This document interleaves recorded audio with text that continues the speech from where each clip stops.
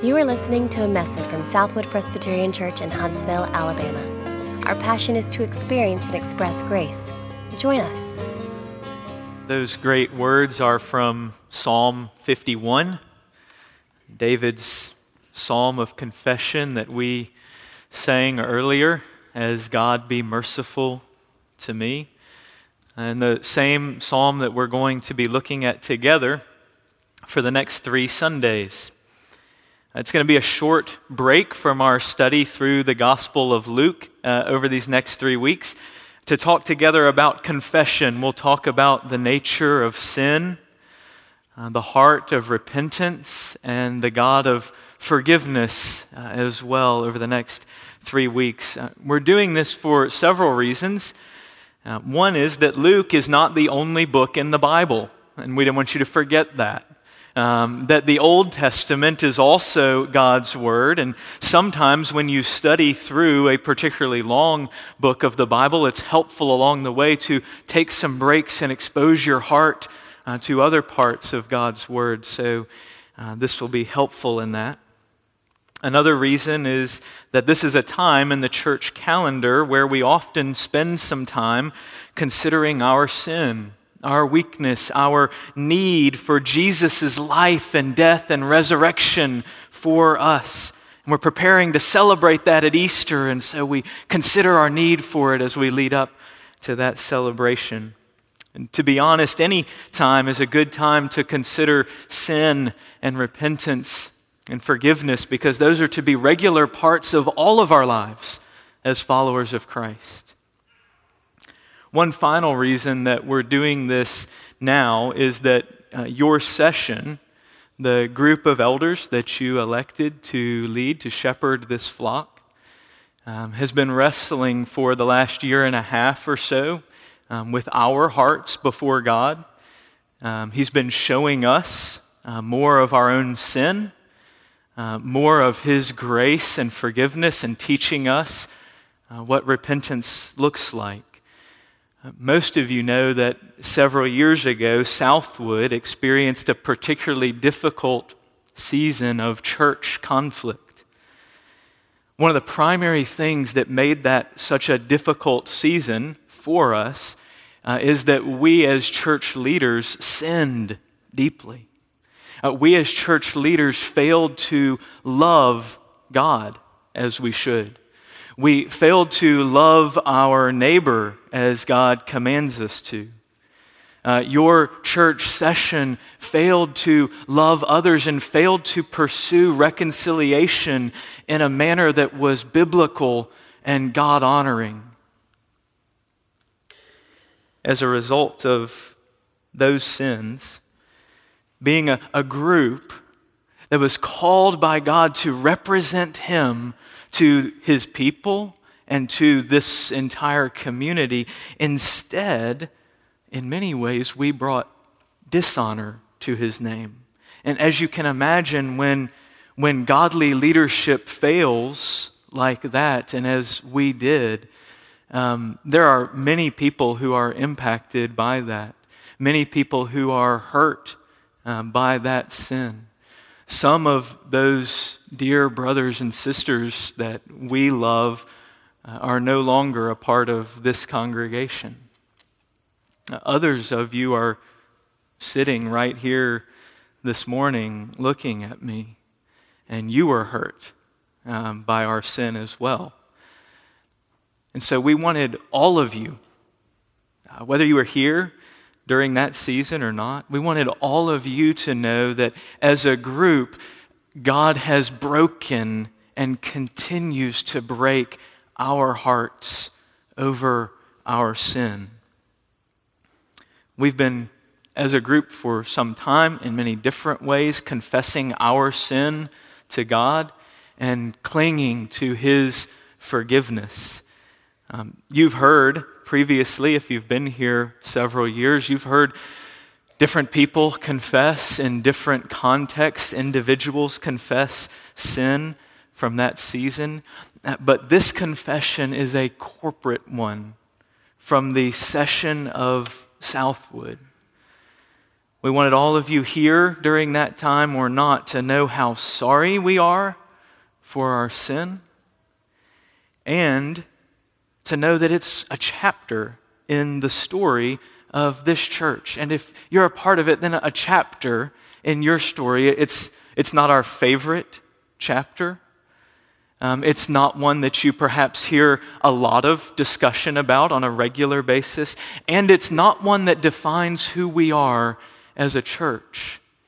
But it is a chapter in our story. And it's one that can show us more of God's glorious grace and faithfulness, and teach us to depend more desperately on Jesus than we naturally do. It's something He's been teaching us. We want you to have the opportunity to learn that along with us.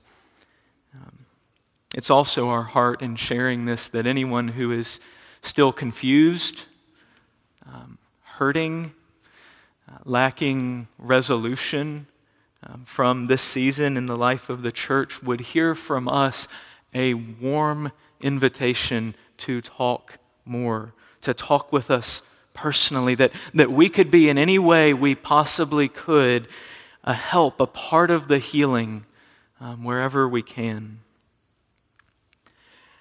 Now, I'm sensitive to the fact that that's a weighty thing to throw at you during a sermon introduction. It's a weighty thing for me to say. It's been a weighty thing for us to wrestle with. But I want you to know some of our heart. I also want you to understand some of the context for what we're talking about here in this sermon series right up at the front as we look to God and His Word to teach us. We want to share with you some of what God's been teaching us, some of what He's been doing in our hearts. So we'll talk a little bit more about our confession and what we mean by that a little bit later. But for now, let's pray. Let's ask God to teach us from His Word.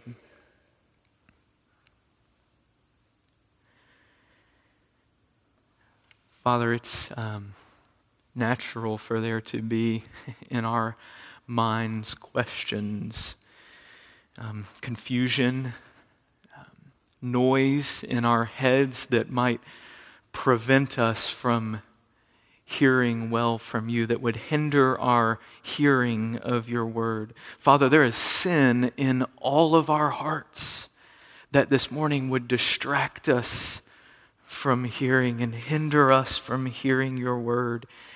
And so, Father, what we all need is to hear from you. And we ask that you would speak clearly to us. Speak to our hearts, Holy Spirit. We're in different places.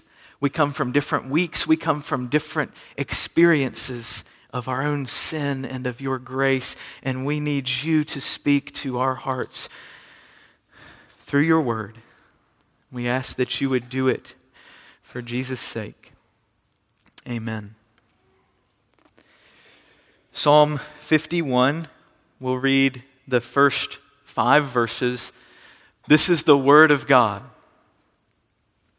Have mercy on me, O God, according to your steadfast love. According to your abundant mercy, blot out my transgressions.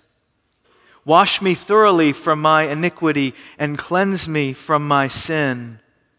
For I know my transgressions, and my sin is ever before me. Against you, you only have I sinned and done what is evil in your sight, so that you may be justified in your words and blameless in your judgment. Behold, I was brought forth in iniquity, and in sin did my mother conceive me. Psalm 51, of course, as the introduction to it tells us, is David's psalm of confession of his sin after his sin with Bathsheba, where the king of Israel, the man after God's own heart, commits adultery and murder, who lies to cover it up. All of this leads him to this confession. We're going to spend the next 3 weeks looking at different parts of this psalm each Sunday as we consider what true repentance is. We're going to talk about the heart of repentance and the God of forgiveness. But when you think about confession and repentance and what this is to look like in each of our lives, it begins with the understanding of the nature of sin. What is that sin that we would even be confessing or repenting of? And David teaches us about that in verses 3 through 5, where we'll be focusing this morning. Look at verse 3. I know my transgressions, and my sin is ever before me. David comes before God. He thinks about his sins, the specific ways in which he has violated God's holy law. And he uses even several different words for them. You may have noticed in this particular psalm alone, we translate them things like sin, transgressions, iniquities, doing evil. Here in verse 3, David is, what he's talking about, the words he's using here, he's confessing these particular thoughts and actions. And the pictures, the words he uses give are that his sin has built up a great debt for him in the ledger, so to speak, of his account.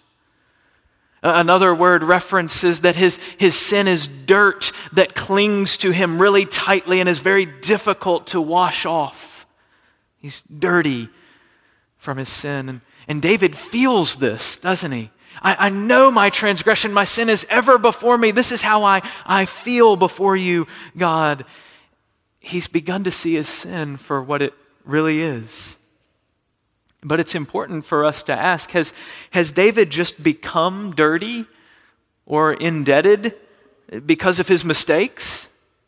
Or was he dirty and in debt and so made some mistakes? In other words, is David a sinner because he committed sin?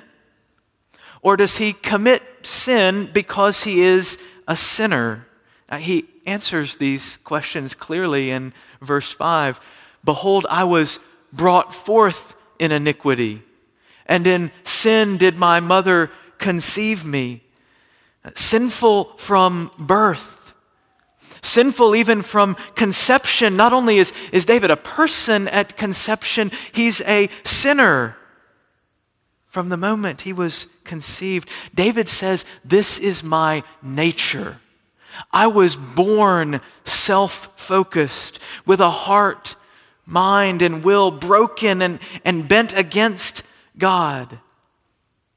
We call that original sin. That's the theological term. Original sin that all of us descended from Adam, David included, you included, me included, all of us have a sinful nature. We're not born perfect the way God originally created. So the question of, am I a sinner because I commit sin, or do I commit sin because I am a sinner, is not just some silly chicken or egg kind of question that really makes no difference. It matters deeply. It matters not because David is trying to excuse his sin, to blame it on that old sinful nature, so it's not really his fault. That's just the way that I am. No, that's not the point. Rather, it matters because we often try to excuse our sin, our sinful words or actions, by saying, well, that's really not the way I am. That's not really me. I know that sounded very prideful, but I'm not really like that.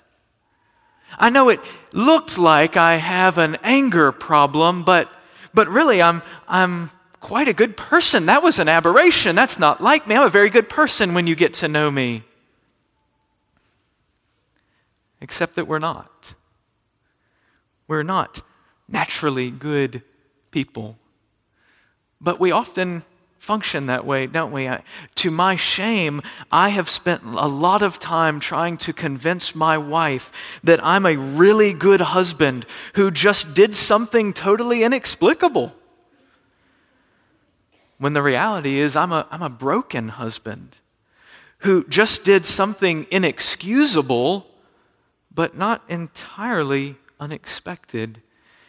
I need to deal with my heart, not merely just clean up my out-of-character actions that happen occasionally. In his first inauguration address, former President Bill Clinton said, "There is nothing wrong with America that cannot be cured by what is right with America." That's a nice sentiment, a nice, hopeful, positive thing to say about your country. And my point is not at all a social or political one this morning. But rather, I know I tend to feel that way about myself personally. That really, if you just get to know me, there's nothing wrong with Will that can't be cured by what's right with Will. Just hang around long enough, you'll see what a great guy I am. I'll fix it.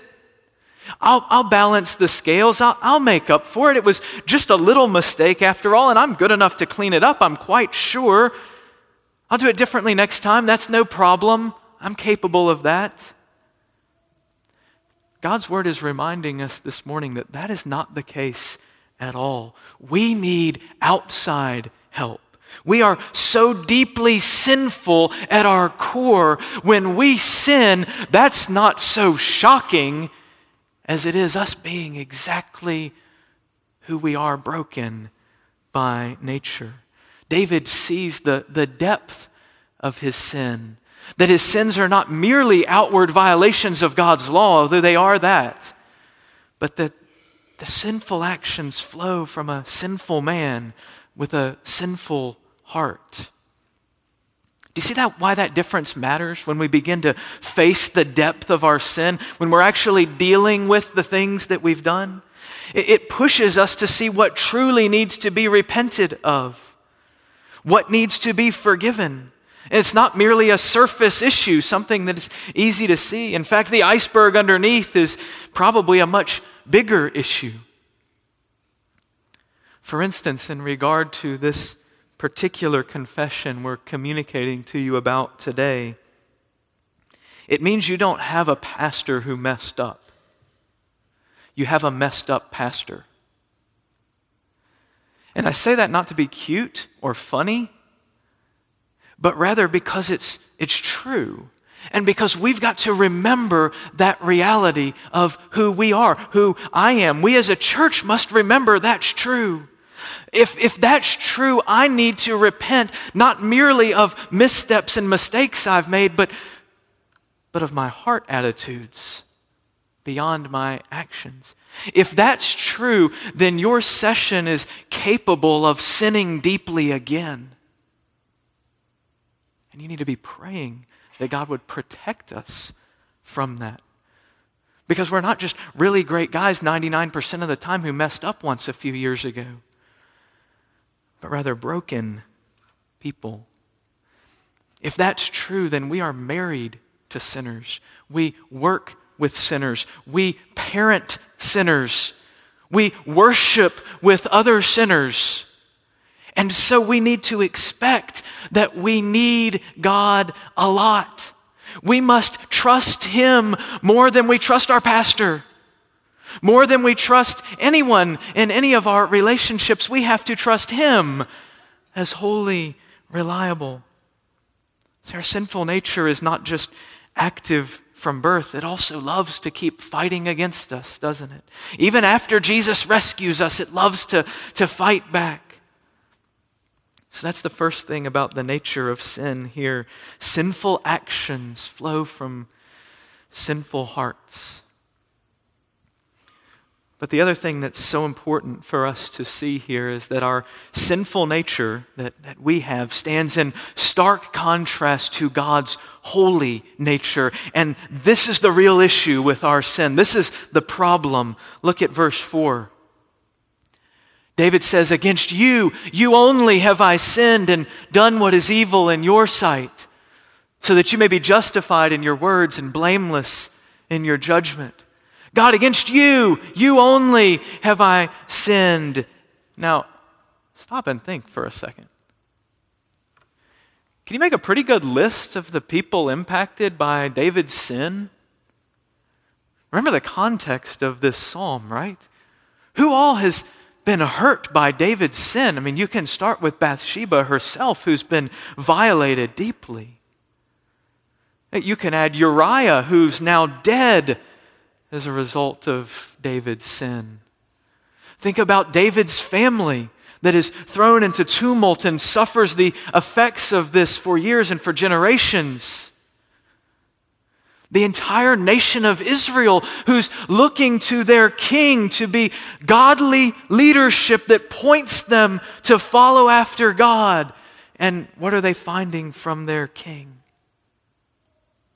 And yet, with all of that being true, David says to God, "Against you, you only have I sinned." What is he thinking? Could he really be right? What he's teaching us is the nature of sin is that all sin is first and foremost against God. And it's against God in a completely different way than it is against anyone else. You see how David looks to God's holy character? That you may be justified in your words and blameless in your judgment. God's utter righteousness, His perfect justice are highlighted. David says He's holy, holy, holy. And we're not. And this is the glorious God against whom our seemingly smallest sin, because of His holiness, is an odious, treasonous offense. One of my favorite prayers from the Valley of Vision includes this section. Let me never forget that the heinousness of sin, how awful it is, how terrible my sin is, lies not so much in the nature of the sin committed as in the greatness of the person sinned against. How bad my sin is, the level to which its offense rises is measured by God's greatness, His holiness and perfection. It makes our little white lies and momentary lusts and careless words loom a lot bigger all of a sudden, doesn't it? You see, we forget this so easily. We so easily engage with our sin merely in terms of others harmed, or in how others are going to think of us. How badly is it going to reflect on me when someone knows about this? If they find out, what will they think? And we miss the real issue that's going on, and even the smallest sin, that our heart is rebelling against the King. The one who created us, the one who loves us, the one who designed us, and we're rejecting His good design.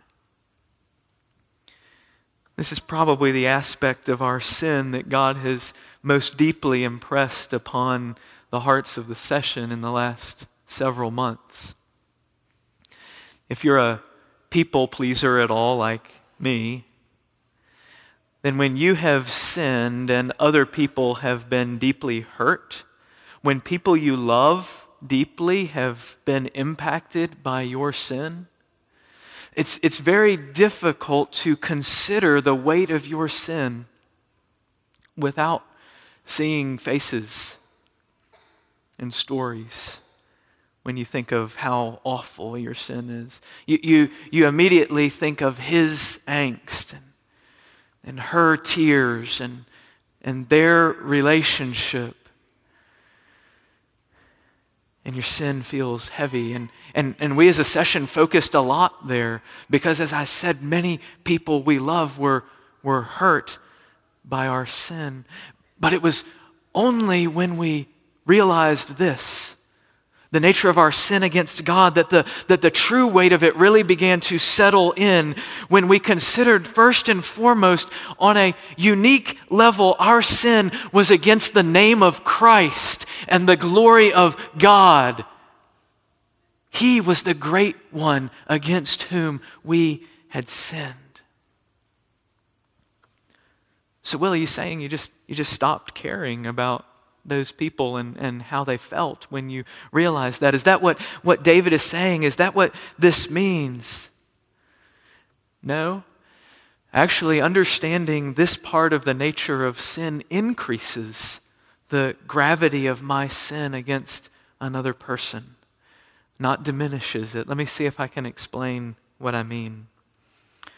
When I sin, thought, word, deed, whatever it is the law of God that I am first and foremost violating. The way He has created me to live reflecting His image in true holiness. And then when others are involved, when they're impacted, my sin against someone else is always grievous first and foremost because of how I'm mistreating the image of God in them. So when you run someone down behind her back, the size of your sin, the weight of your sin, the seriousness of your sin is measured not so much by whether she finds out or by how hurt she is and how much damage you've done to her reputation. Rather, the severity of it is measured by the image of God in her that you defamed when you violated God's law. When an elder neglects or misleads one of Christ's sheep, a precious lamb created in His image and purchased with the blood of His Son, it is that reality that makes the sin so awful, that drives us to desperate confession. Oh, we care about the one who's been hurt because of God's care for them. You see, you're still heartbroken over the harm you did to another, but it's not just sad that they caught you or sorry that they feel frustrated with you, but rather grieved that you did violence to the image of God in them, or that you denigrated someone that God values and treasures. That's where our sin gets weighty. John Calvin said what David meant in verse 4, against you and you only have I sinned, is that God Himself was the holy and righteous judge David was facing.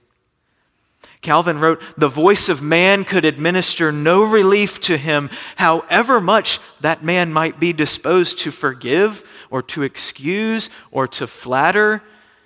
He stood guilty before the one ultimately in charge, the one who created and owned him, regardless of what men knew about or felt about it. Against you, you only have I sinned. I don't know if you can see or feel it this morning, but maybe as you reflect, you'll begin to see how that reality can turn your stomach at sins that you otherwise might have only given a passing thought. Because you haven't seen much damage, but all of a sudden you see a holy God against whom you have sinned. David knew well that he could not walk into the presence of this holy God without a sacrifice for his sins. Even on a good day for King David, the sacrificial system in the nation of Israel reminded him that by nature he could not get near the place where God lived in the holiest part of the temple, where God had taken up residence among His people. David couldn't get near there. Even on a good day, he certainly could not approach without a sacrifice, right? Much less after adultery and murder. And that's the reality that brings him to his knees, so to speak, in this prayer of confession. Have mercy on me, O God. My sinfulness and my sins are utterly repugnant to your holiness. You are righteous. You are just. Nothing you could do to me would be an overreaction in response to my sin. That's what David's saying in these words. God, you couldn't possibly be unfair no matter what you did to me. And this is David's problem, right? God is the only one who can truly forgive him for who he is, and what he's done. The one owed the debt is the only one who can forgive it, right? We know this. If I owe Peter $100, you can't come walking up to me right now and say, don't worry about it anymore, let me forgive that debt for you. If I punch James in the face, you can't come running up here and say, well, I forgive you for that, don't worry about it. No, he must forgive. The one who's owed the debt must be the one who forgives it. And when I transgress God's law, when I mar his image, when I mistreat someone or something that he made, he is the only one who can forgive me. And so I'm stuck. David's stuck. Why? What do we both know about God? God's just. David says it. God must punish sin, even if it carries to the third or fourth generation in order to see the debt repaid, right? God's told him that about himself when he introduced himself to his people. So David has a problem. And you and I have a problem. And God has a solution. We'll talk about it more the next couple of weeks, but here's the heart of it. Romans chapter 3. God presented Christ as a sacrifice of atonement through the shedding of his blood to be received by faith. He did this. Why was it that God had to send his Son? He did this to demonstrate his righteousness, that he's righteous and just, because in his forbearance he'd left sins committed beforehand unpunished, and God can't do that forever. He did it to demonstrate his righteousness at the present time, so as to be just and the one who justifies those who have faith in Jesus. My sins rightly deserve death. My blood deserved to be shed. The just God had to mete out the death penalty that my sins had deserved. But Jesus shed his blood in my place so that God could remain just and punish sin, and at the same time, and this is amazing, the just and holy God could stay just, and I could stand before him justified, embraced by him. How? Because my sin had been given to another. A sinner by nature and by action finds himself covered by the blood of another, by the sacrifice of the Son of God. Covered in his shed blood and his perfect righteousness. God is both just and the one who justifies those who hide themselves in Jesus, who have faith in Jesus. So in his day, David would place his hands on a lamb, confess his sins, watch it die in his place as a picture of the Lamb of God who would come to be the full and final sacrifice for sins.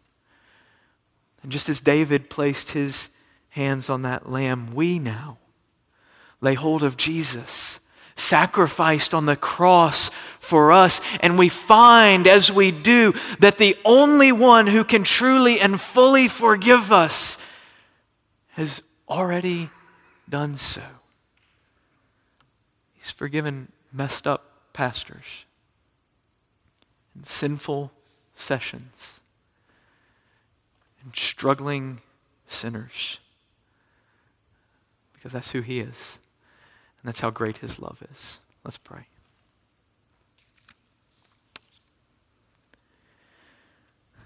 Father, that there is any hope for us is a miracle of your grace and kindness to us.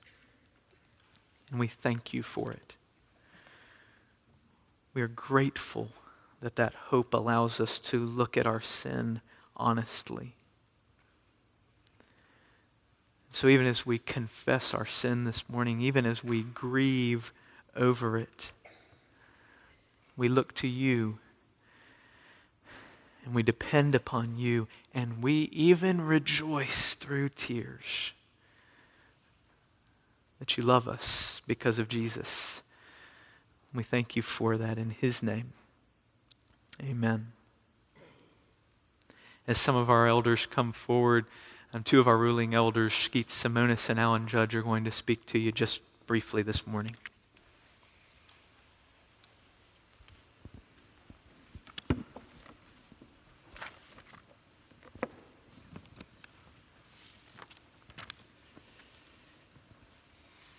Good morning. I am Skeet Simonis, and I do serve as one of your elders here at Southwood. And I've been asked on behalf of the session to come and speak to you for a few minutes.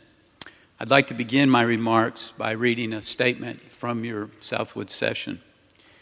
A few years ago, our church endured a season of conflict that impacted many people, both in our own congregation and in the broader Huntsville community. During this season in particular, we corporately as church leaders failed to love as God has called us to and sinned against the name of God, the church in general, and many brothers and sisters we care for deeply. Rather than focusing on the glory of God and our own sin, we focused on our own agendas and others' sin. In our zeal for being right and defending ourselves and our positions, we neglected to love well, spoke harshly to some, overlooked the concern of others, and so wounded many. We are sorrowful over our sins, and in particular, we grieve the dishonor they cause to the name of Christ, and then the pain they cause to others. We desire to humbly repent to and be a part of healing for anyone still struggling with the consequences of our sin. We acknowledge that we do not know all the ways that our sin hurt and continues to hurt some, but the heart of our session is to listen to learn from, and to aid in the healing process for everyone we can. We are grateful for God's continued mercy upon us and upon Southwood, as well as for his faithfulness to work through and in spite of us to see his kingdom advance. You may be asking yourself, so why is the session doing this? Our answer is that God has moved in the hearts of the elders who currently serve on the session and convicted us of the need to repent. Even though it's been about 5 years since so many left our church as a result of conflict, we know that there are some here at Southwood and some in other places who are still struggling with the consequences of our sin. As a result, as Will mentioned earlier, we began to discuss this about 1.5 years ago. Since that time, God has used our discussions, his word, prayer, fasting, and his Holy Spirit to bring us to this conclusion. But before we communicated anything publicly, we wanted God to deal with our own hearts as individuals on the session. Although that certainly is an ongoing process, we feel like we have reached the point to publicly confess our sin and humbly ask the forgiveness of those who we've sinned against. You also may be asking yourself, why communicate about this publicly? It is typically appropriate that the repentance over sin be as public as the sin committed. Our corporate sin impacted not only the congregation of Southwood, but also the broader Huntsville community. We want others to know of the repentance that God has worked in our own hearts and for him to be praised because of that work. We also want those who are impacted by our sin to know that we desire healing and reconciliation. So as I read in the statement from the session, we as your church leaders fail to love as God has called us to love. Thus, we sinned against God himself, the church in general, and our brothers and sisters who are in our church. Please understand that we are repenting over our attitudes and our actions. We are not trying to make any kind of statement for or against either side on any issue in the conflict that our church experienced. We are seeking to follow God's leading as we trust him to continue to bring healing in our own hearts and in the hearts of those who we love and care for. So we wanted to share our heart as a session with you, the members of our congregation, first. since our church split is part of the story of God's work here at Southwood. This week, we will begin meeting with some of those who were here during the conflict and who are no longer part of our congregation. We want you to know that we are eager to speak with anyone about the nature of our sin, the pain it caused to others, and our desire for reconciliation. So please contact us with your questions and feedback. Feel free to call any one of your elders or send us an email. Our email addresses are listed on the Southwood Tower. And several of your elders are seated down here in the front rows, and we'd be glad to talk with you about this after today's service. Now, my brother, Alan Judge, will pray for us.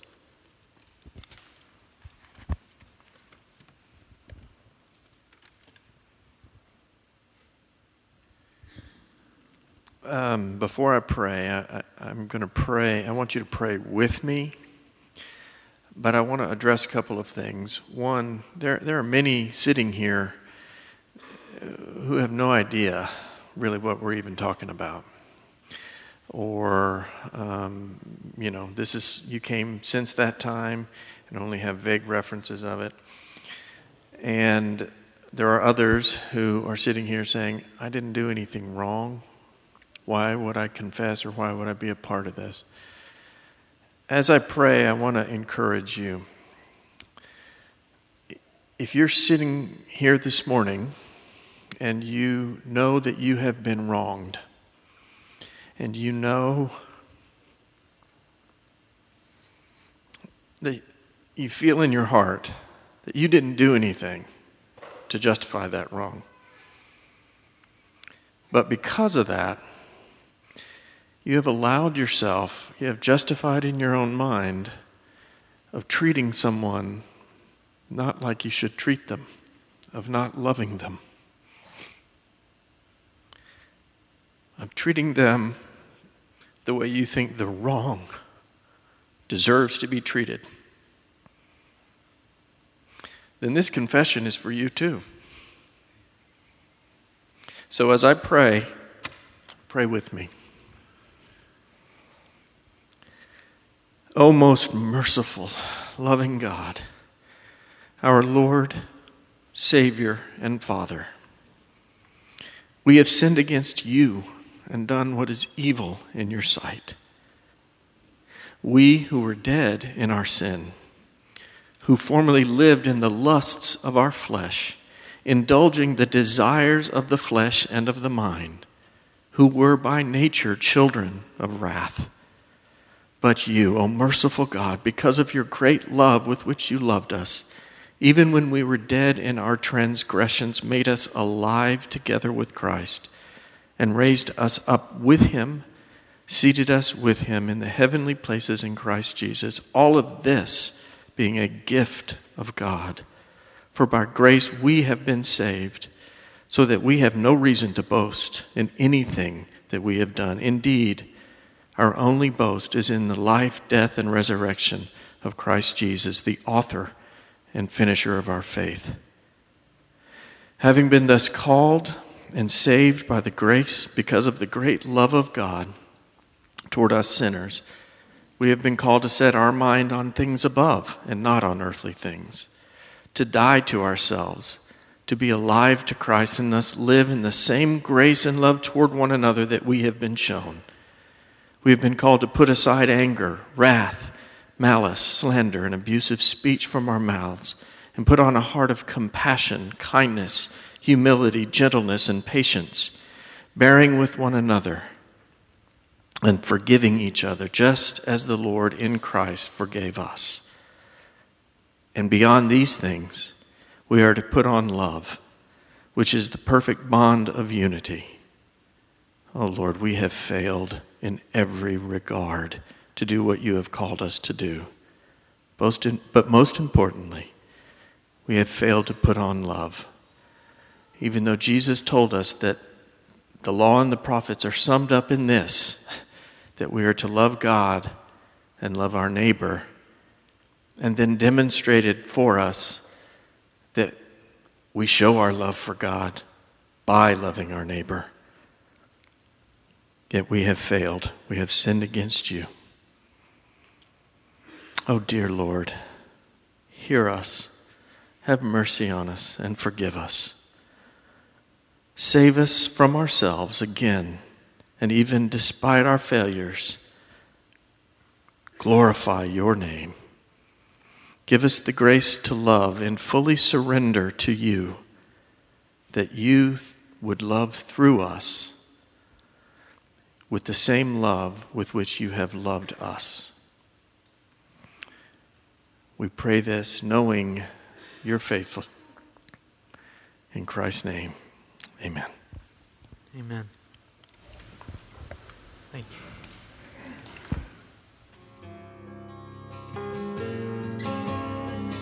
For more information, visit us online at southwood.org.